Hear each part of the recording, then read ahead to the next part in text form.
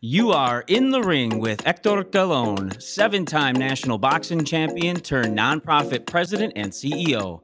Héctor knocks out the big issues facing social services today with high-impact leaders from around the U.S. In the Ring is a creation of Lutheran Social Services of Wisconsin and Upper Michigan and is produced by No Studios. And now, here's Héctor Colón. Hello, and welcome to In the Ring with Héctor Colón, the show that gets real about the challenges facing the social services sector and the people we serve. Here's the bottom line. Pay is not commensurate to the value our colleagues provide society. Programs and policies are not advancing quick enough in order to address the true needs of the people we serve. And the financial viability of our sector is in jeopardy. That's why this year we're going to take on these issues with people at the center of these challenges, true champions who are willing to get into the ring with me. And as my coach Shorty used to say, let's go, champ. In the ring with me today is David Duea. David, welcome. And thank you so much for being here with me today. Hector, it is so great being here. Can't wait. Great. David Duea is the president and CEO of Lutheran Community Services Northwest.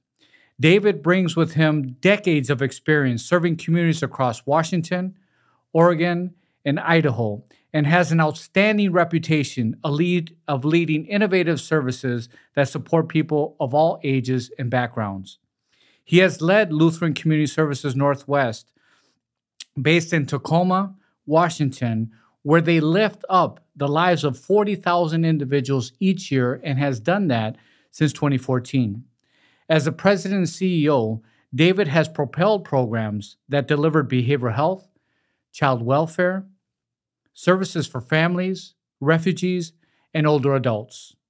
Recently, David oversaw the agreement for Compass Housing Alliance to become an affiliate of Lutheran Community Services Northwest, and we'll get into that a little bit more into our conversation today. Prior to joining Lutheran Community Services Northwest, David led Hope Sparks, another Tacoma-based nonprofit, and he did that for 13 years. David has served in a nonprofit field since he graduated from Pacific Lutheran University in 1989, where he had a degree in social work. He has extensive experience working with board development, fundraising, and systems management. Again, welcome, David. So happy to be with you. David, I think it's fair to say that it's probably never been more difficult to be a CEO than it is today. We just experienced just recently, we experienced a pandemic, COVID. We've had the civil unrest, a lot of political polarization. People are experiencing more anxiety, depression, and addiction than we've seen in a long time. So we're really looking forward to this conversation. Are you ready? Let's go, Hector. I'm ready. Great. I want to start off with our workforce. We know that today voluntary turnover can range anywhere from 35 to 55%, depending on which program they're in within our sector. David, I know you've spent a lot of work on workforce challenges and issues. Can you share some of the creative ways that your organization is attracting and retaining top talent? Yeah, Hector, it is our biggest challenge right now is workforce. We are experiencing, like you are and all of our colleagues across the country. Right now, we've got about 15% of our jobs that are open, which is a high number for us. Part of that is refilling positions where people have left, and part of that is new positions because we have new opportunities. We have more opportunities than we've ever had, but trying to find the people to fill those is our biggest challenge. So here's the creative things, and I heard one of the people I really respect talk about it's not one or two things, it's 100 little things that's going to put us over the top. One is we have a very clear home office policy. So, like everyone, we moved to hybrid work and we're not going back. I mean, some people are coming back and we have face-to-face services, but the hybrid work environment is here to stay. And those agencies that can help figure it out and clearly communicate to their staff, what their opportunities are for a home office allowance. So we will help them with equipment and setting it up in that nature. We've also embraced relocation assistance. We're recruiting people from around the country. We have an employee referral bonus.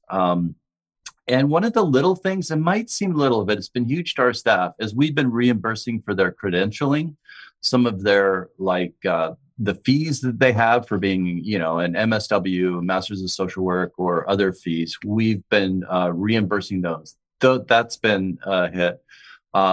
This was a long time coming, but we implemented language pay. So we have therapists that speak over 40 different languages, and they need to be compensated for that, because that's a real skill.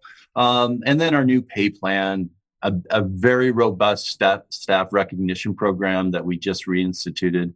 And then I'll just say that we have been really embraced diversity, equity, inclusion at an agency and a local level. And that a lot of our prospective employees, that is critical for them coming to work with us.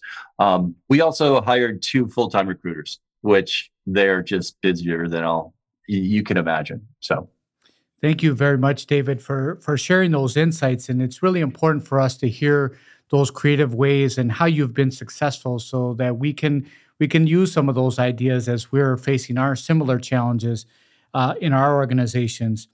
Can you talk a little bit about, those frontline workers that are doing wonderful jobs at increasing the health and well-being? How do you address pay and equity issues for those individuals? How are you doing that today? Yeah, great question, Hector. One of the things that we did 5 years ago when we hired our first chief human resource officer, and we actually got someone from Nordstrom. She came in, and we're in 3 very large states, Oregon, Washington, Idaho, and so geographically, the spread, our pay plan got sort of off whack, and so having equity be at the forefront was really important. We had to get a system in place and a pay plan that made sense. One of the things that happened as well is that the state of Oregon passed some very strict equity laws.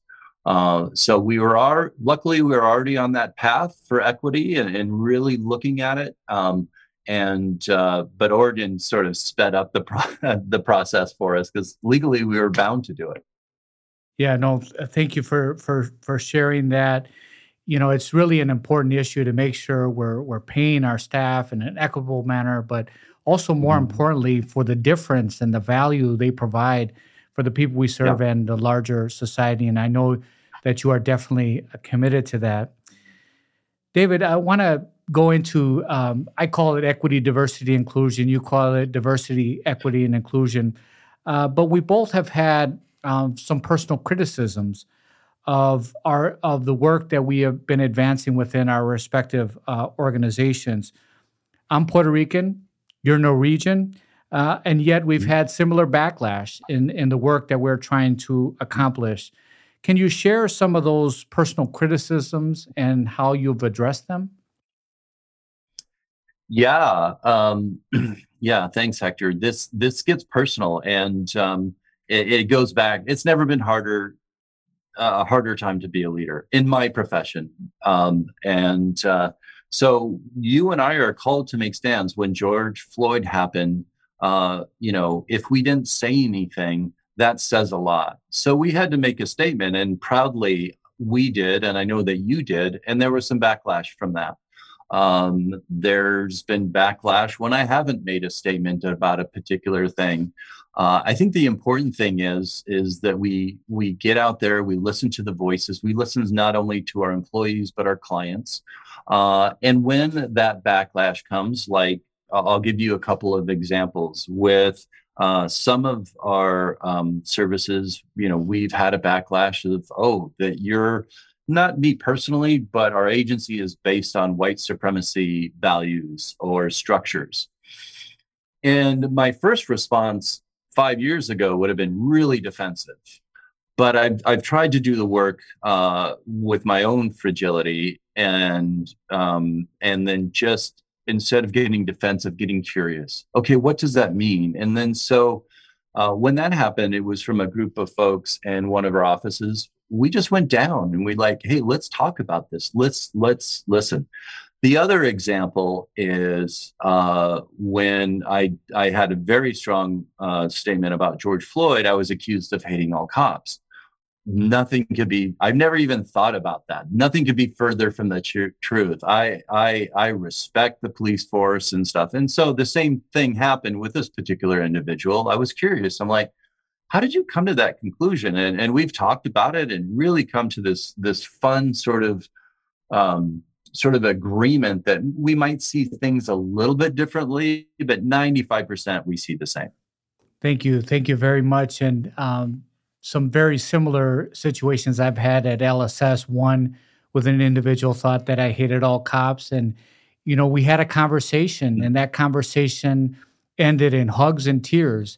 Another situation I had was with a donor who asked to be taken off the donor list because he didn't like what we were saying. I met with the individual, and this was a donor that gave $100 one time.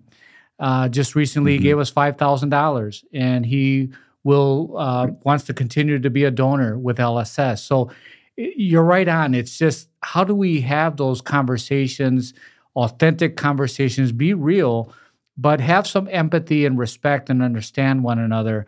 In your case, it was very successful.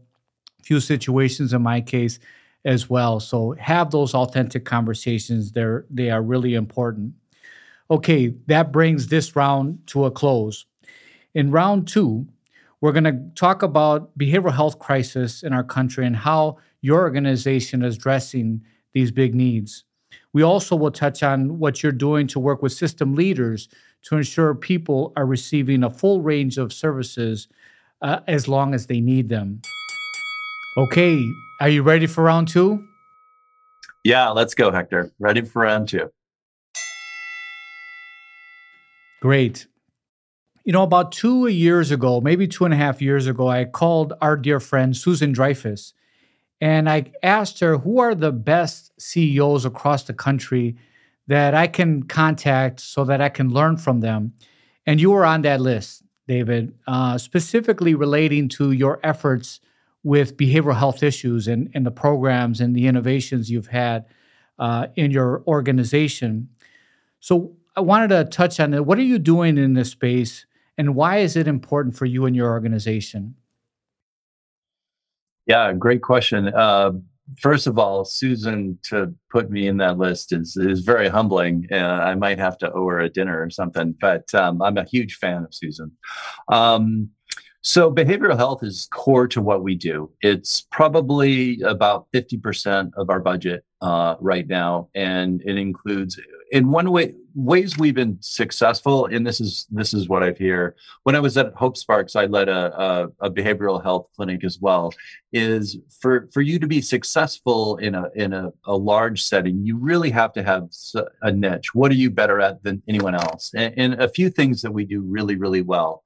We have a good number of therapists, as I said before, I think that speak over 40 different languages that work with our immigrant and refugee population. And so we are sought out for that.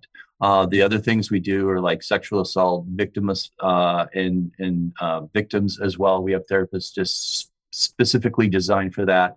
And then also our child welfare wraparound programs. We have therapists that are specifically designed for that. So we don't do your sort of traditional therapy much anymore, where someone will just call in and they'll have a presenting problem.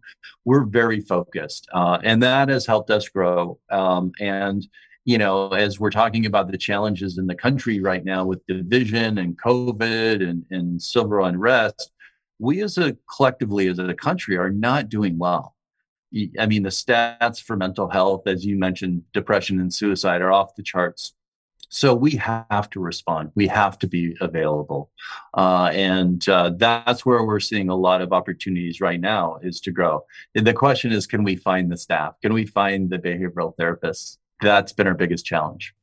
Right. For us as well.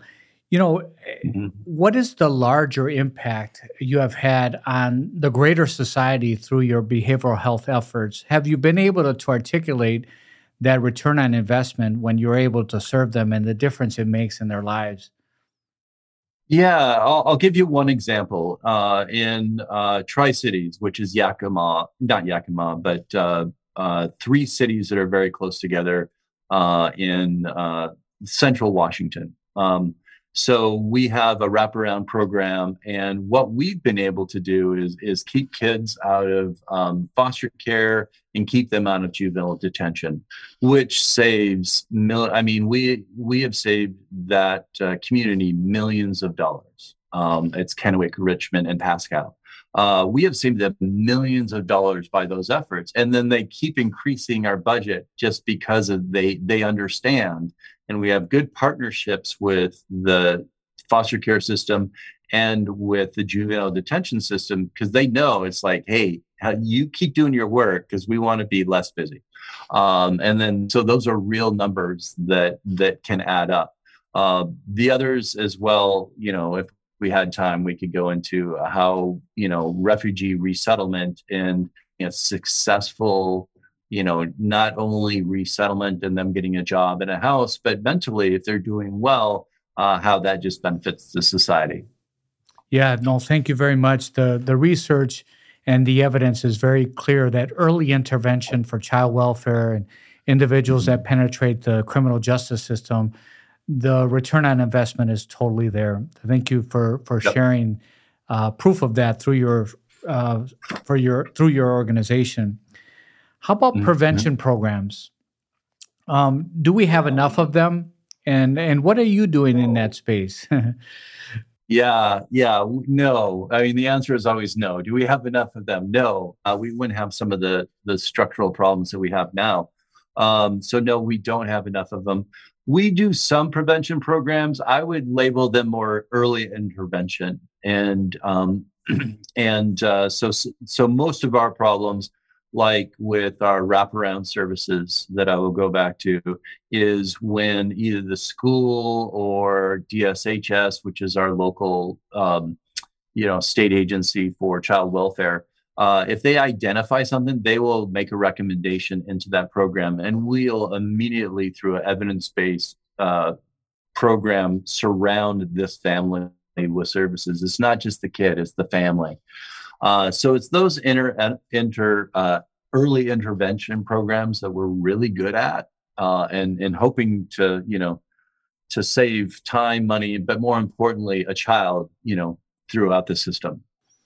Yeah, and those evidence-based programs that you mentioned is key, right? So how do we make sure that we're using programs that we know works and the evidence shows works and across populations? So that's an important point as well. We talked about these programs, and sometimes majority of our funding comes from government. I know it does for LSS in Wisconsin, Upper Michigan, and most organizations across the country. But sometimes our government funding doesn't cover the true cost of services, and many of the services we administer are done through Medicaid. What have you, which oftentimes doesn't cover the true cost, what have you done to supplement those gaps in funding?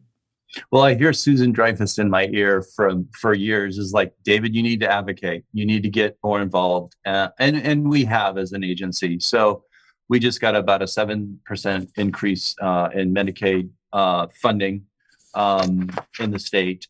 One of the things I love to do is raise money.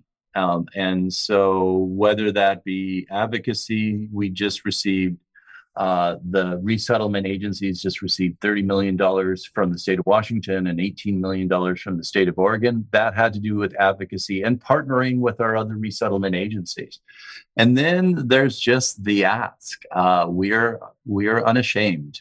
Sometime our sector has a bit of a poverty mindset, and we don't act like the museums or great education. We just sort of ask for the scraps. We need to be done with that. What we do is so important and transformational. We need to boldly ask for large gifts, and we just received our biggest gift ever of $15 million, which was a gift to help with senior services, and that happened overnight. I worked on it for 5 years, but it felt like it. You know what I mean? It happened overnight. And then we're raising money for our refugee resettlement with the Afghans and Ukrainians. And so we just, Hector, you and I need to be bold. We need to be bold with foundations. Foundations are really helping us. The family, we have a lot of good foundations in the Northwest, and they have been extremely generous, especially over COVID. And they've really gotten involved in the workforce issue as well. They have funded us for a position for behavioral health recruitment. And so it's been fun to partner with them as well. David, this idea of being bold, that we should be at the table with the significant difference that we make in the lives of so many, and getting that multi-million-dollar gift. So yes, that's a very important message. Let's be more bold. And I just want to give a shout out to a few of our organizations that have been very generous with us. Bader Philanthropies, Northwestern Mutual, individuals such as Dave Berkey and John Silsath, and many others that really trust us that we are going to be good stewards of these dollars and make good use of them. So thank you for sharing that. And the message here is, let's be bold and let's raise those millions and millions of dollars. This completes round 2. Just one more round to go. Next, we're going to dig into how mergers and acquisitions can work in the social services sector and what CEOs like us and our boards need to consider when making these important decisions. Okay, David, you ready for round 3? I'm ready. Let's go. Awesome. David, when you stepped in as the CEO of Lutheran Community Services Northwest, the organization organically grew from 30 million to 60 million. Congratulations for that great growth. And now with your recent acquisition, you have grown now to 80 million. Could you walk us through this growth and tell us what led you and your board to move on this recent acquisition? Yeah, thanks, Hector. Strategically, M&A, mergers and acquisitions, is just sort of part of how you would grow an organization. The Compass Housing Alliance came 6 years ago in our strategic plan when I went around and did a listening tour to all of our staff and asked them, hey, what is your client's biggest needs? And I'm sure it's yours too, is housing. So then we made the commitment to get into housing. We could either develop ourselves or we could find a partner, and quickly found Compass Housing Alliance, which is another Lutheran-based organization up in Seattle and has 4 of the major shelters up in Seattle, homeless shelters. And then also they have 16 large affordable housing complexes. And I started meeting with their CEO and just started talking and like, how do we partner? And then it quickly graduated to, I finally was bold and said, hey, I think we need to merge. And then at that time, that CEO left. And so it became more of an acquisition or more of an affiliation model. Our missions were beautifully aligned, and our service area. And so they needed us for mental health and all of the other services we provide. And also our geographic reach. They want to grow outside of just King County, which is the Seattle area. So it was, and then a lot of due diligence to make sure it made sense. Great. Mergers and acquisitions are really hard, just generally speaking, but even more so in our sector. Can you share with us what do you feel went really well with the merger and acquisition? Well, I also knew some of their board members, so we included some of their board members, which was helpful. And we didn't go in like really aggressively with this takeover. We went in with a curious mindset. It was like, would we be better together or separate? And then we determined that ultimately we'd be better together. Now, the first year is always rocky. It's always hard because you're figuring out systems and people and everything. But I am convinced that it was a good decision. We will hope, and we won't see the fruit from it for a couple of years. The other things that gets in the way is just egos. If you've got two CEOs, it's like, well, who's going to be the surviving one? And you need to work past that, and you need to address that at the beginning, because it's not about the CEOs. It's not even about the organizations. It's about the communities we serve. And if a merger or acquisition is going to increase the effectiveness of how we help these people we serve, then we should do it.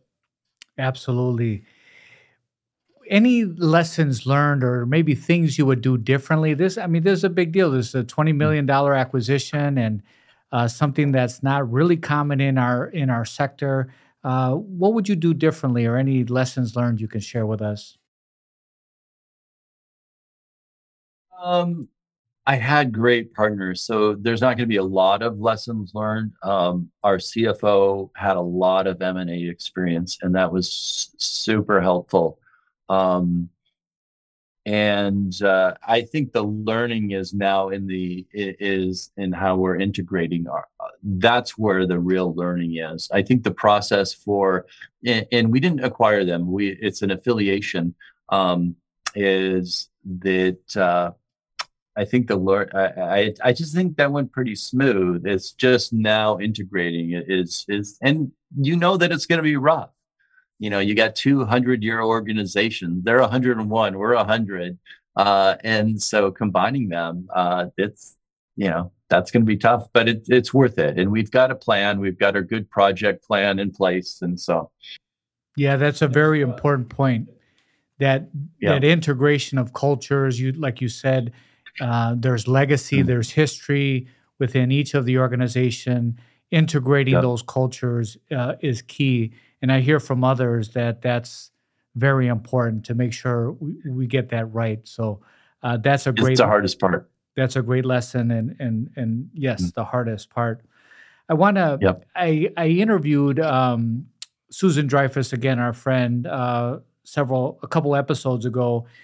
And she talked about how important it was when CEOs are looking to retire or move on to other opportunities, that both the CEO and the board should really be thinking about what's in the best interest of that organization and that community. And sometimes it might mean not hiring that next CEO. Right. So I wanted to follow up to that question is, how do CEOs like you and me also consider our role in the decision-making and consider what Susan shared with us, and how we move forward?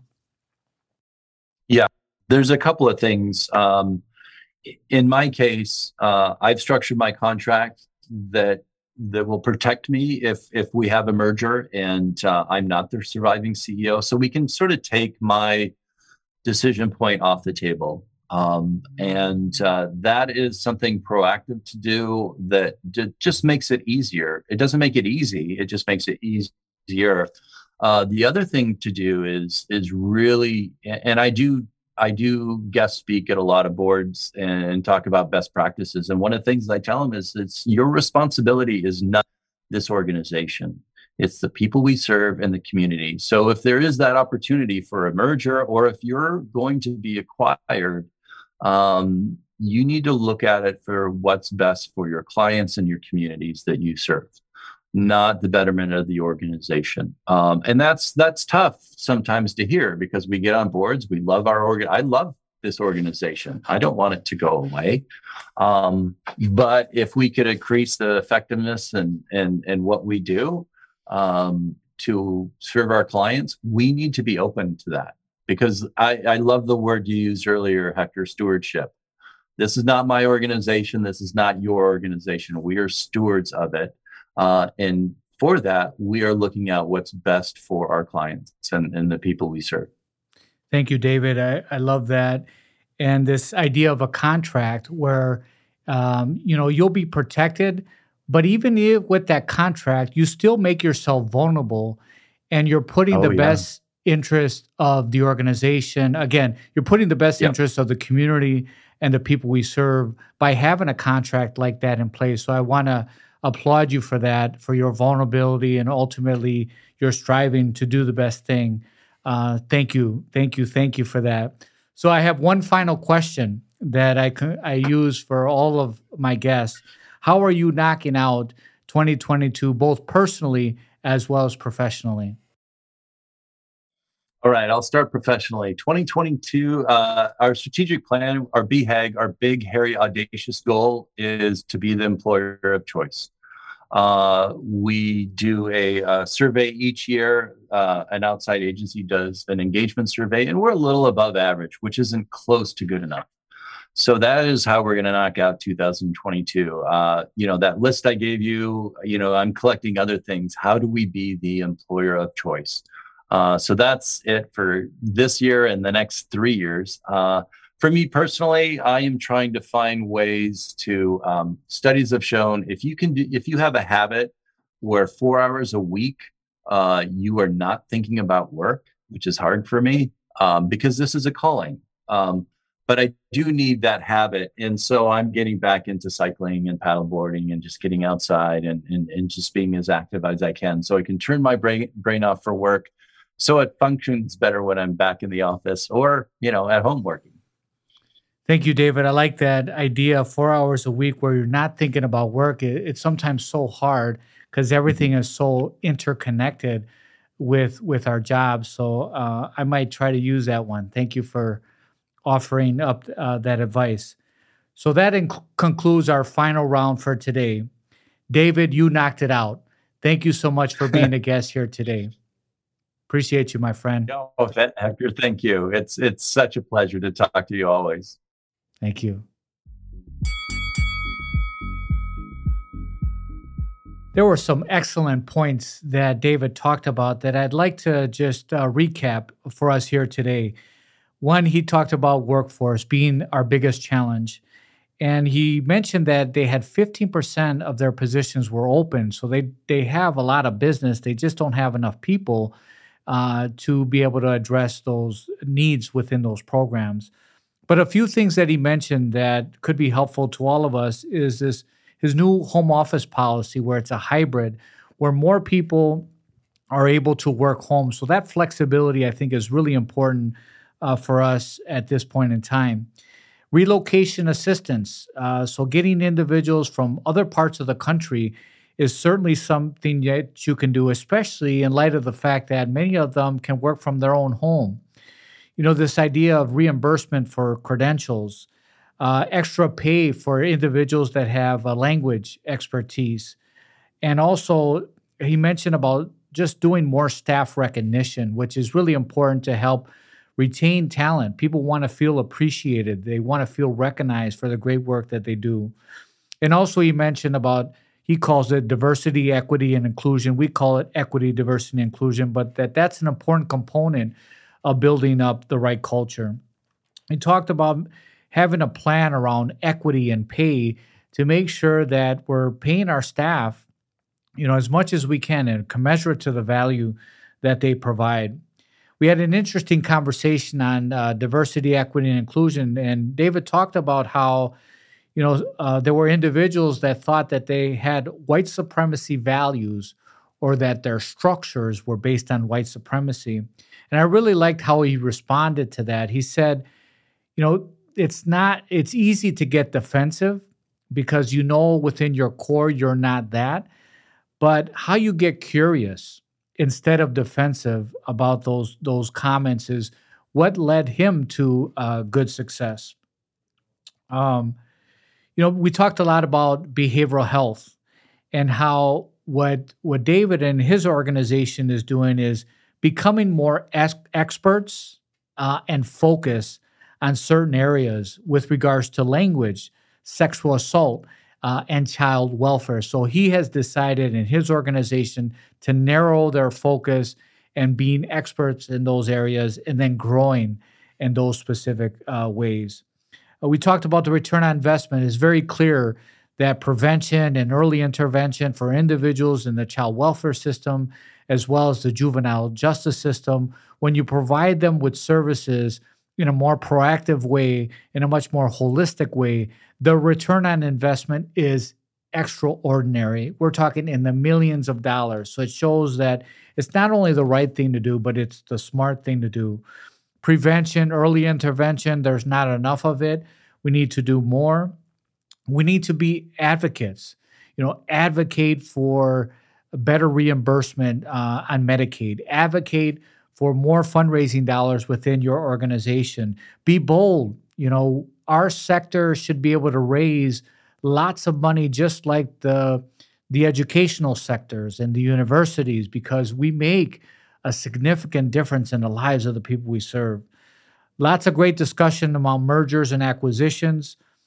Making sure that when you move forward with mergers and acquisitions, don't lose track of that very important component. Integration is very hard, but very important to success of mergers and acquisitions. And lastly, as you're moving forward with mergers and acquisitions, it's important to not think about yourself, but to think about the community and the people you serve as the most important factor in determining how you move forward. Lastly, I love David's idea of how he wants to knock out 2022. Personally, he mentioned about trying to set aside 4 hours within the week where he doesn't think about work. David, I'm going to use that idea. Thank you for instilling your insights and your values with all of us. I know that we can learn a lot from you. Thank you, David. Next month, we're going to get into the ring with Frank Cumberbatch, who will dive deeper into philanthropy and board of director responsibilities.